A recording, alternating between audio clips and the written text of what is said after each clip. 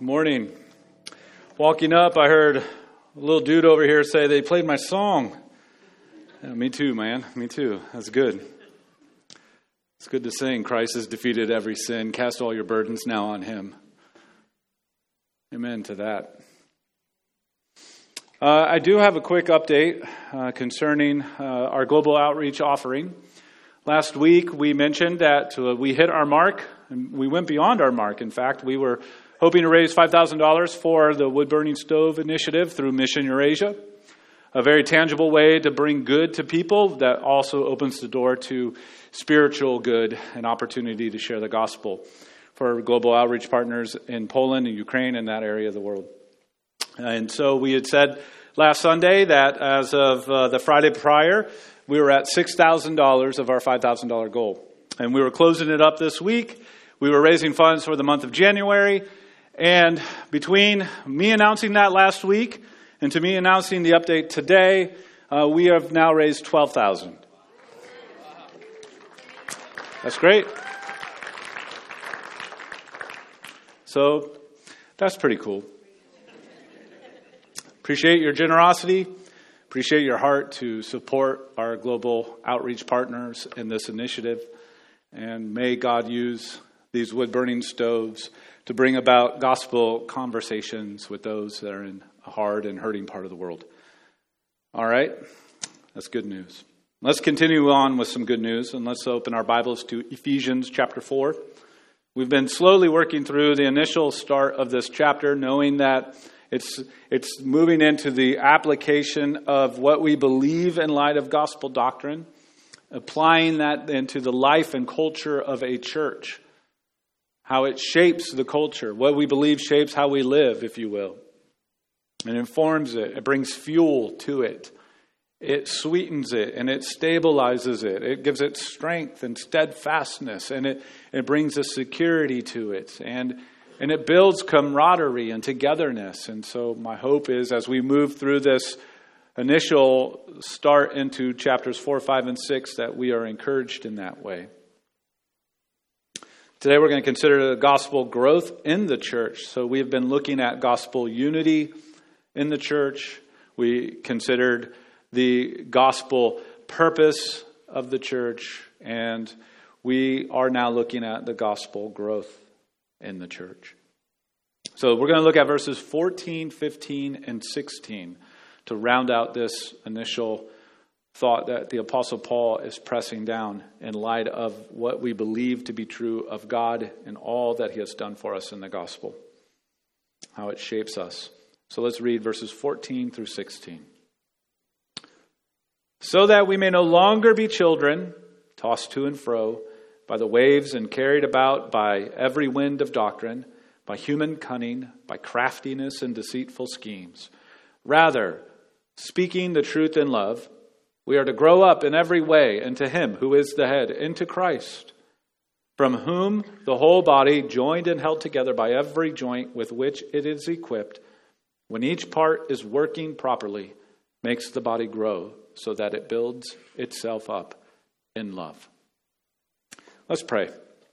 God, as we consider your word today, we pray that you, by your Spirit, would be at work and be present in our hearts, present in the preaching and the hearing of this, your word, to your glory, we pray, and to our good. We ask this in Jesus' name. Amen. If you have ever desired to make changes to your lifestyle, to incorporate a healthier or more intentional habit, you probably felt a bit overwhelmed. Where do I even start? You might have thought. And like with anything and everything, you started at Google. The search results gave you a dizzying array of options that all seem to contradict each other. Eat this, one site says. Do not eat that, the next one says. Do this exercise program for a healthier you. Or this one that gives you 6-pack abs in 6 weeks. Work your core. It's dizzying. And what's right for you? And all of them, as you look and read and scroll and get into the fine print, every single one of them will tell you the same thing. Go see your doctor. Like you're going to do that. But under that overwhelming feeling is still a desire to be healthier. Maybe you felt this way about your faith. Maybe you felt this way about following Jesus. Maybe you've desired it, but it just felt so overwhelmed by where do I even start? Well, here's some good news. We have some very simple, straightforward instructions for being a healthy, growing church. And you and I, we can be a part of a healthy, growing church. And that we would embrace this together as we get the instructions from our good doctor, instructions for the soul of our hearts, or our lives and our church, that we would embrace the outcome of this instruction. And the outcome of Jesus' purposes for the church are that we would see that as we've moved through this chapter and as we see here in our passage, that gospel doctrine stabilizes our faith. That we would see this, that the gospel doctrine, the things that we hold tightly to, stabilize our faith. Secondly, that the gospel culture we are a part of helps us grow. The gospel culture helps us grow. And then so from that, this gospel growth that is produced when we are stabilized by gospel doctrine and see gospel culture shape the life of our church, helping us grow, this gospel growth puts on display a healthy church. Notice it doesn't say perfect church. It doesn't say, giant mega church with all the bells and whistles. It says healthy. Healthy can look like a whole bunch of different things. Our desire and our hope is to be a healthy church. So let's walk through these 3 verses and let's desire that and let's pursue it. Let's embrace it. Let's ask God for it for us here at Trinity. If Trinity is your home, I pray that you are taking these things seriously and desiring these for us as a church family. If you're still wrestling with what you will call your church home, we pray that these will prompt you all the more to be a part of a church that takes this seriously. So let's first consider that gospel doctrine stabilizes our faith. It stabilizes our faith. Look again back at verse 14. So that we may no longer be children, tossed to and fro by the waves and carried about by every wind of doctrine, by human cunning, by craftiness and deceitful schemes. When we believe rightly, when we believe biblically about who God is and what God has done and what that means for us, the church, and how we are to live that out as we are growing at understanding those things and holding tightly to what the Bible reveals to us about the character of God, about His goodness and grace, about the sufficiency of the gospel for the people of God, how it shapes us to go about being the church that we've been considering these last few weeks. It stabilizes us in a couple of ways. One, it stabilizes us for maturity. It stabilizes for maturity. So the first imagery that the Apostle Paul gives to get our heads around this is the idea of no longer being children. No longer children, it says. Now, let me just go ahead and qualify, especially for the rows that are up here toward the front. Children aren't bad. Don't be bad children now.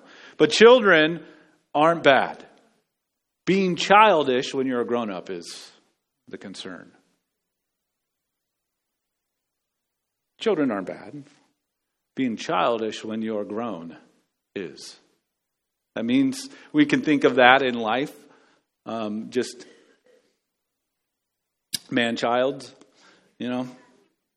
That's choosing to be that and choosing to be single, right? Okay, that was a joke. Yes. But it can also mean that for our faith, right? And we should be further along, we might think. But then you might think, well, wait a minute. Aren't we supposed to have a childlike faith? Which is it? Well, let me clarify a couple of things. Yes, we are to embrace a childlike faith. Matthew chapter 18, verse 3. Jesus speaking, "Truly, I say to you, unless you turn and become like children, you will never enter the kingdom of God." Think about that imagery. Genuine, vulnerable, honest, trusting God like a child does with his or her parent. Of course, we are to have a childlike faith that is vulnerable and trusting of God. Childlike is not the same as childish. Hebrews chapter 5, verses 12 through 14 is sort of a sister passage to what Paul is saying here in Ephesians 4. He says, the author of Hebrews says, "You need milk, not solid food. For everyone who lives on milk is unskilled in the word of righteousness, since he is a child. But solid food is for the mature, for those who have their powers of discernment trained by constant practice to distinguish good from evil." So what we're really looking at is what Paul is saying here in Ephesians 4 is that it's important to be in a culture and a context in which is going to help you grow up, because not growing or maturing in your faith is going to put you in some precarious situations in this life. To not grow and to not mature is going to put you in a state of subjective and objective immaturity. And so when the trials or temptations of life come your way, and they will knock you down or drag you off. The concern here is to not be in a place in which surface level or shallow grasp of the faith or the experience of the faith is the norm. Because a surface level or shallow grasp of the faith or experience of faith can leave us vulnerable to the waywardness of our hearts, can leave us vulnerable to misunderstanding the difficulties of life, or leave us vulnerable to the distractions of bad teaching or just the distractions of the world. And so we need to be in a place in which we can grow up in our faith, that we can grow up in our understanding of who God is and what He has done for us in Christ, that we can be growing no matter how long we have been growing up. So gospel doctrine stabilizes for maturity. Now the next imagery, Paul shifts from child sort of imagery into seafaring kind of imagery. And so it's not only stabilized for maturity, but it's also stabilizes with protection. The gospel doctrine, the things that we believe, stabilize us with protection. We get this imagery of winds and waves. The scene of someone getting tossed around and carried about. It gives the imagery of a surging storm in which you are powerless to handle it. And what Paul wants us to see here in Ephesians, in this whole letter in which he wrote to the churches that are in the Ephesus region, is that gospel doctrine, the things that we are believing about God that we just spent those 3 chapters looking at, they are to be for us an anchor that stabilizes us when the storm, winds, and waves blow and come crashing down. It stabilizes us when it gets stormy. What are these stormy conditions? Well, the Apostle Paul mentions 3. First of all, he mentions the stormy conditions of false doctrine. Things that are being held up to us as true, but really they're not. That it sounds close enough to the truth, but upon closer examination, it is either bad or false. How would you know if something like that were floating around, if you will? Well, I'll give you a particular kind of caution flag. If there's a book that you're reading, or if there's something that you're listening to, or conversations that you're having, in which there's a whole lot of talk about God, but never any reference to Jesus. There's your caution flag. God can be very generic and could mean a lot of different things. But Jesus certainly narrows that down. What are some other stormy conditions that Paul is mindful of? Well, he says here, watch out for human cunning. Human cunning. The word there for human cunning is the same word to describe loaded dice.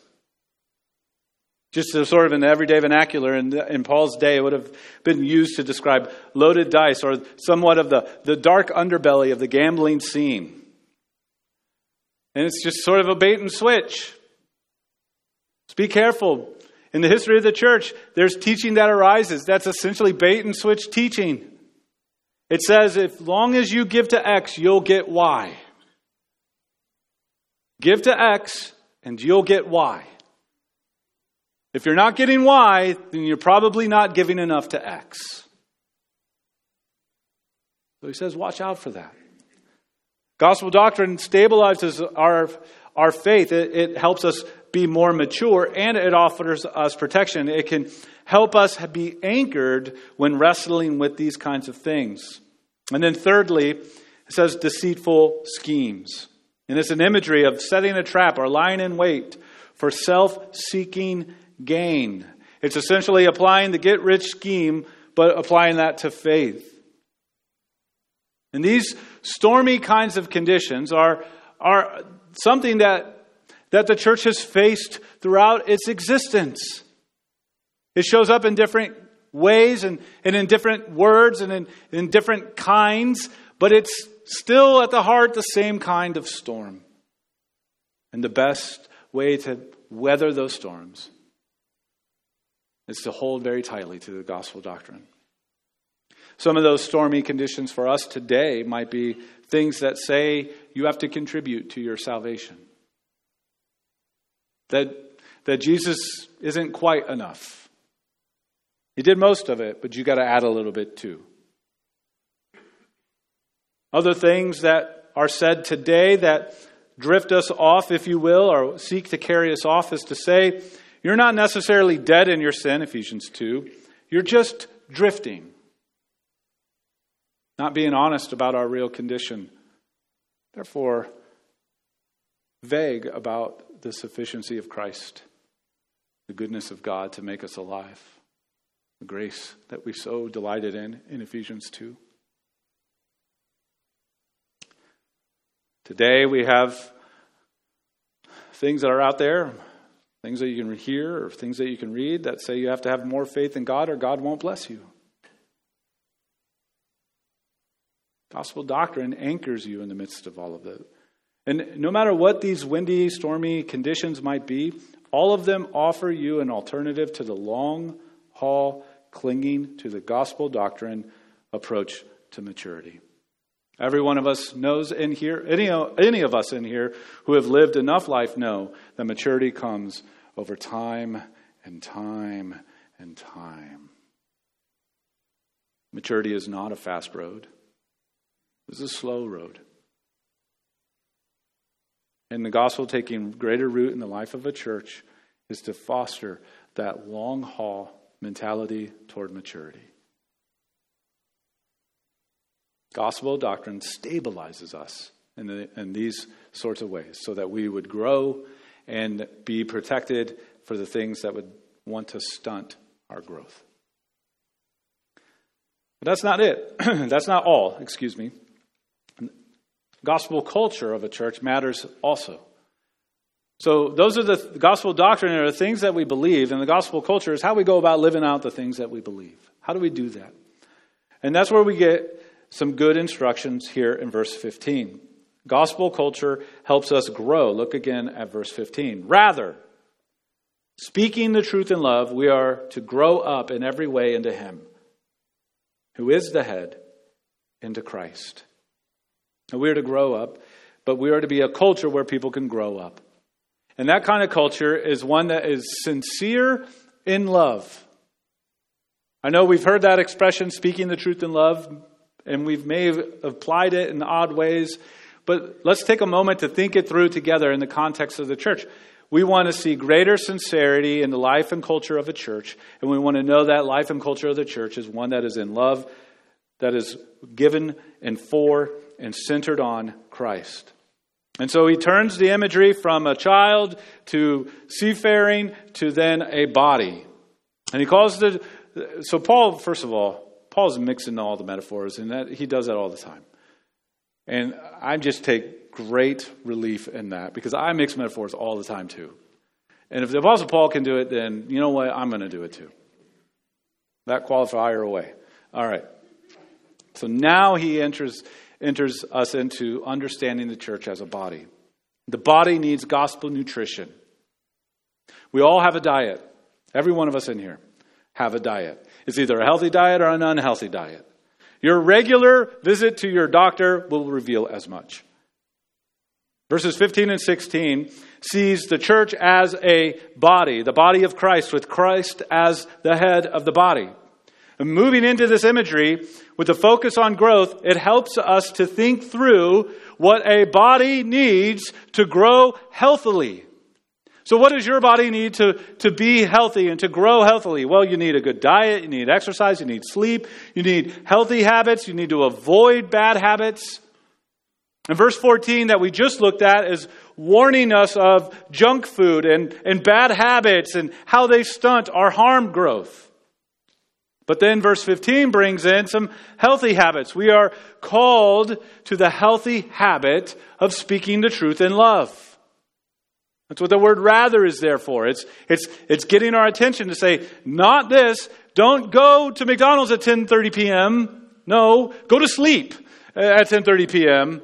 and wake up and have a nice healthy breakfast with lots of coffee, because coffee is the Lord's bean.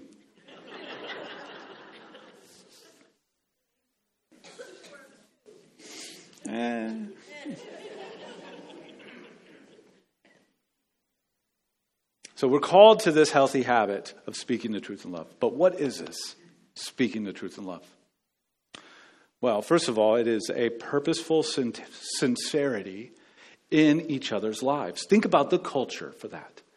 Purposeful sincerity in each other's lives. Speaking truth, take that part of it. It's an expression that conveys intentional communication that holds up and holds out the truth of the gospel and how it applies to our lives. Keeping the imagery of somebody younger needing instructions and care and encouragement and mentorship as that person grows. Think of the intentional kind of communication a father or mother would have with their teenage son or daughter, helping them to navigate the ever increasingly complicated world that they're entering in. Or think of the kind of communication a mentor would have with a mentee who's learning for the first time maybe the ropes of a new responsibility or development. What kind of communication would mark those healthy relationships?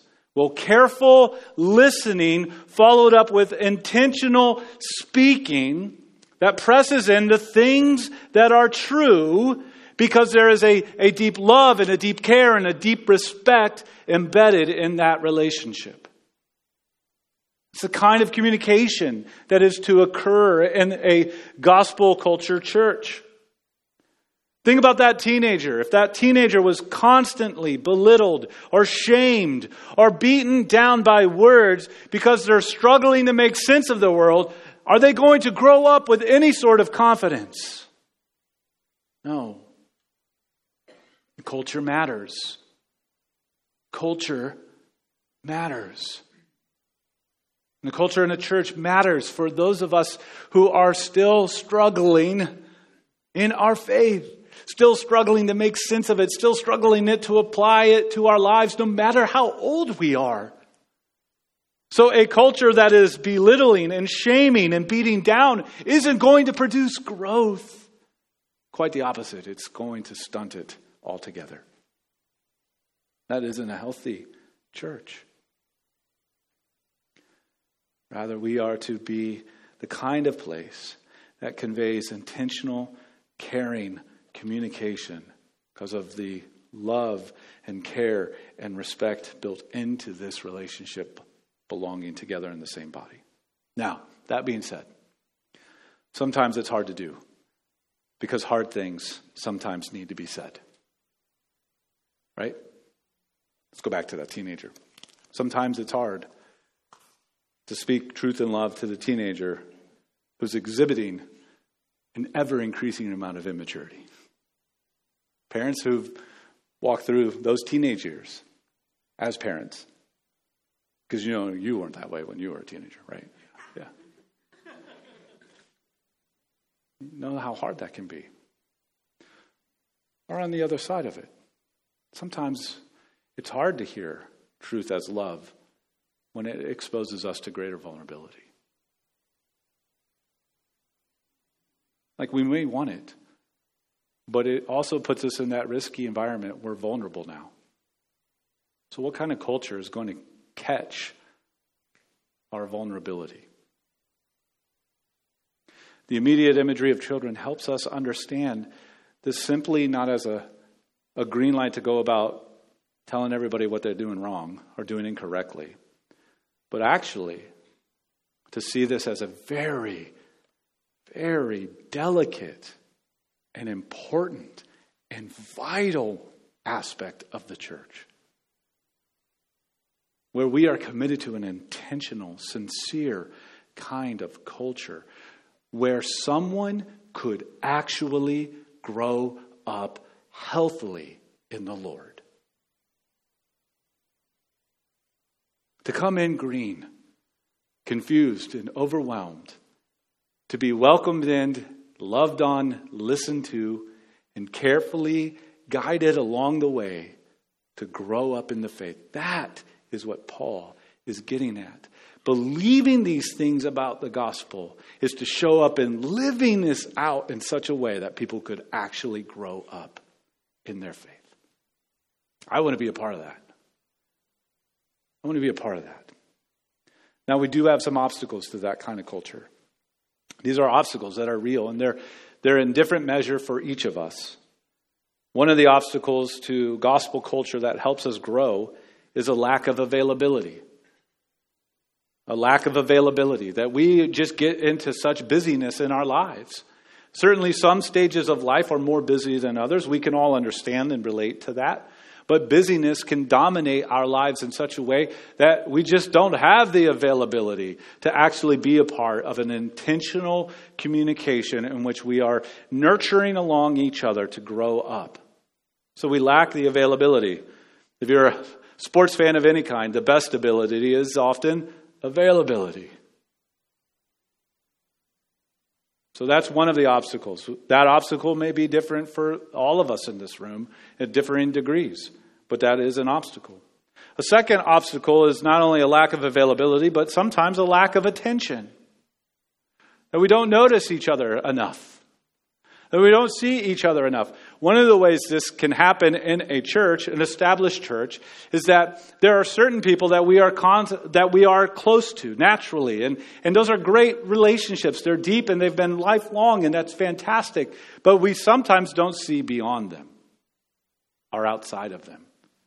And there's a whole world of other people all around us, some of which this may be their closest contact to those who are following Jesus that they experience in their entire week. And so our obstacles to varying degrees could be a lack of attention.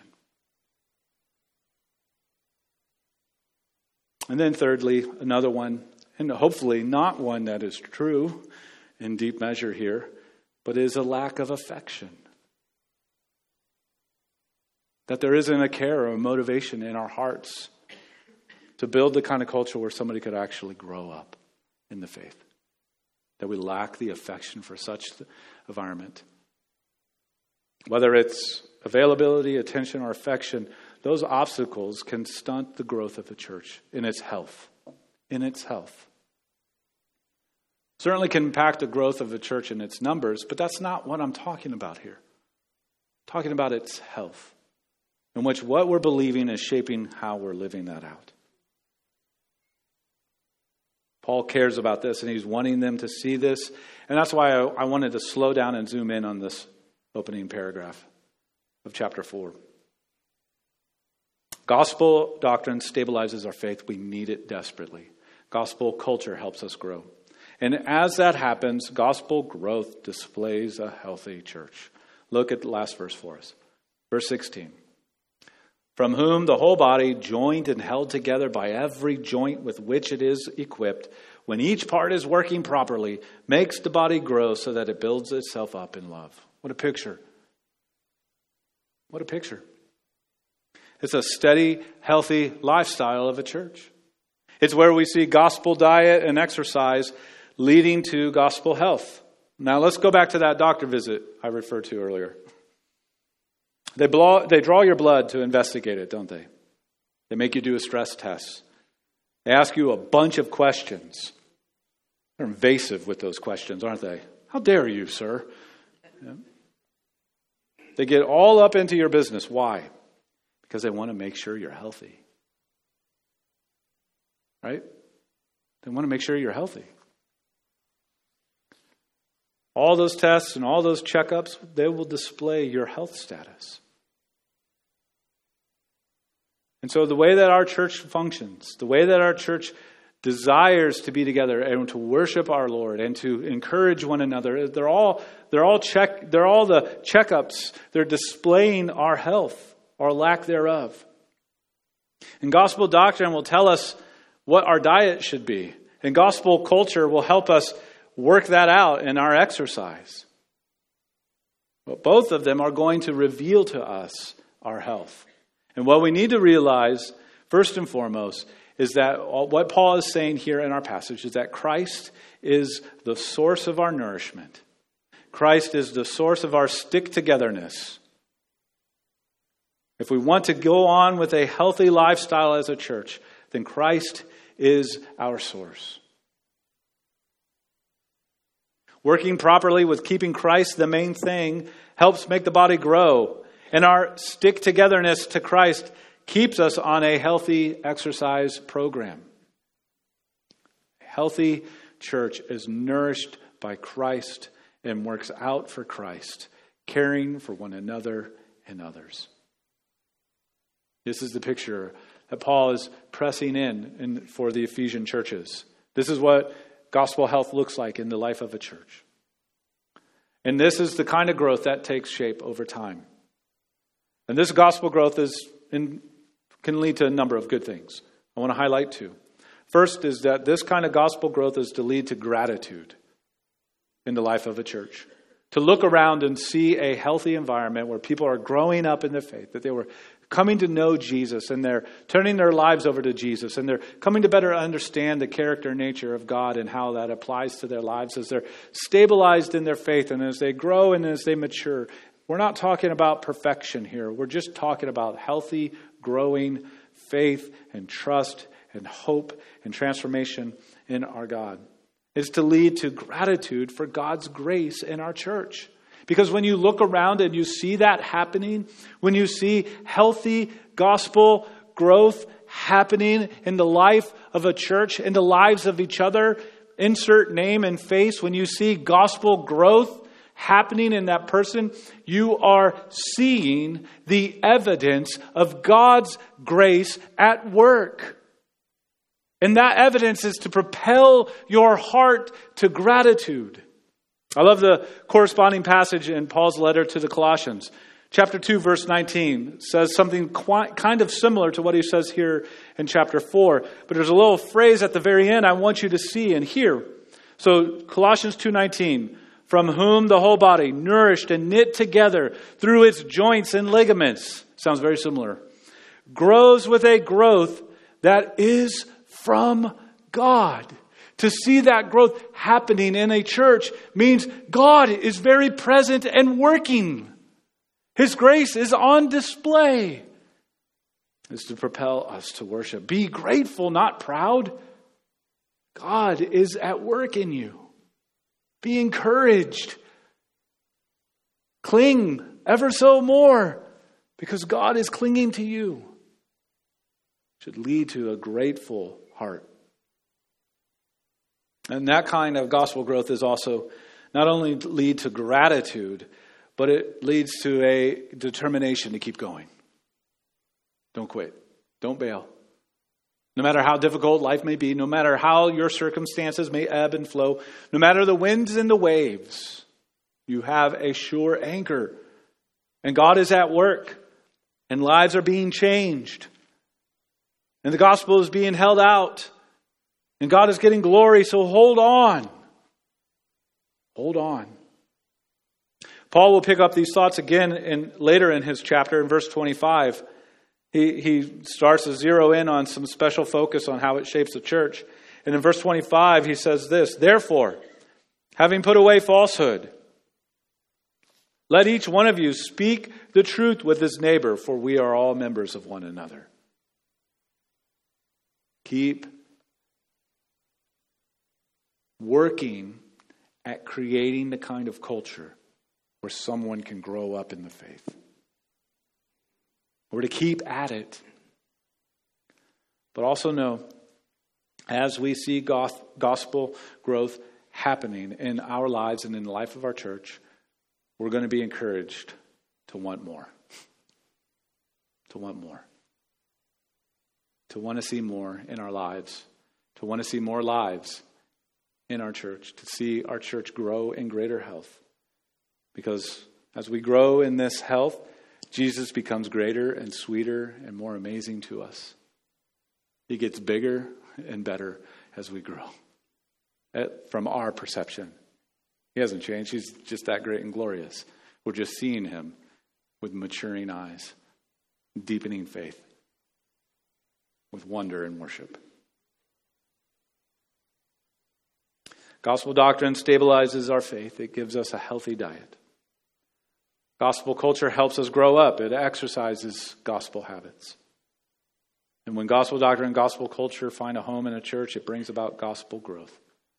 And it puts it on display. May this be our story here at Trinity. Let's pray. God, we thank you for your word, and we certainly ask that you would do this good work in us and through us. God, would you be so pleased to be at work in us? Help us be intentional with our time and our energy and our efforts so that we would have availability to care for one another, encourage one another, be sincere in love with one another. God, help us to have eyes that are attentive to each other, to care for one another, to have hearts stirred for one another, to have affections for each other, that we would together go on to see how great this Jesus is. Help us to be a place, a church, a family, where people can actually grow up in the faith. Not beaten down, not pressured, but to run the risk of vulnerability and to find grace in that place. God, would you do that? Would you help us to see this and embrace it and to live it to your glory, to our good, we pray. In Jesus' name, amen.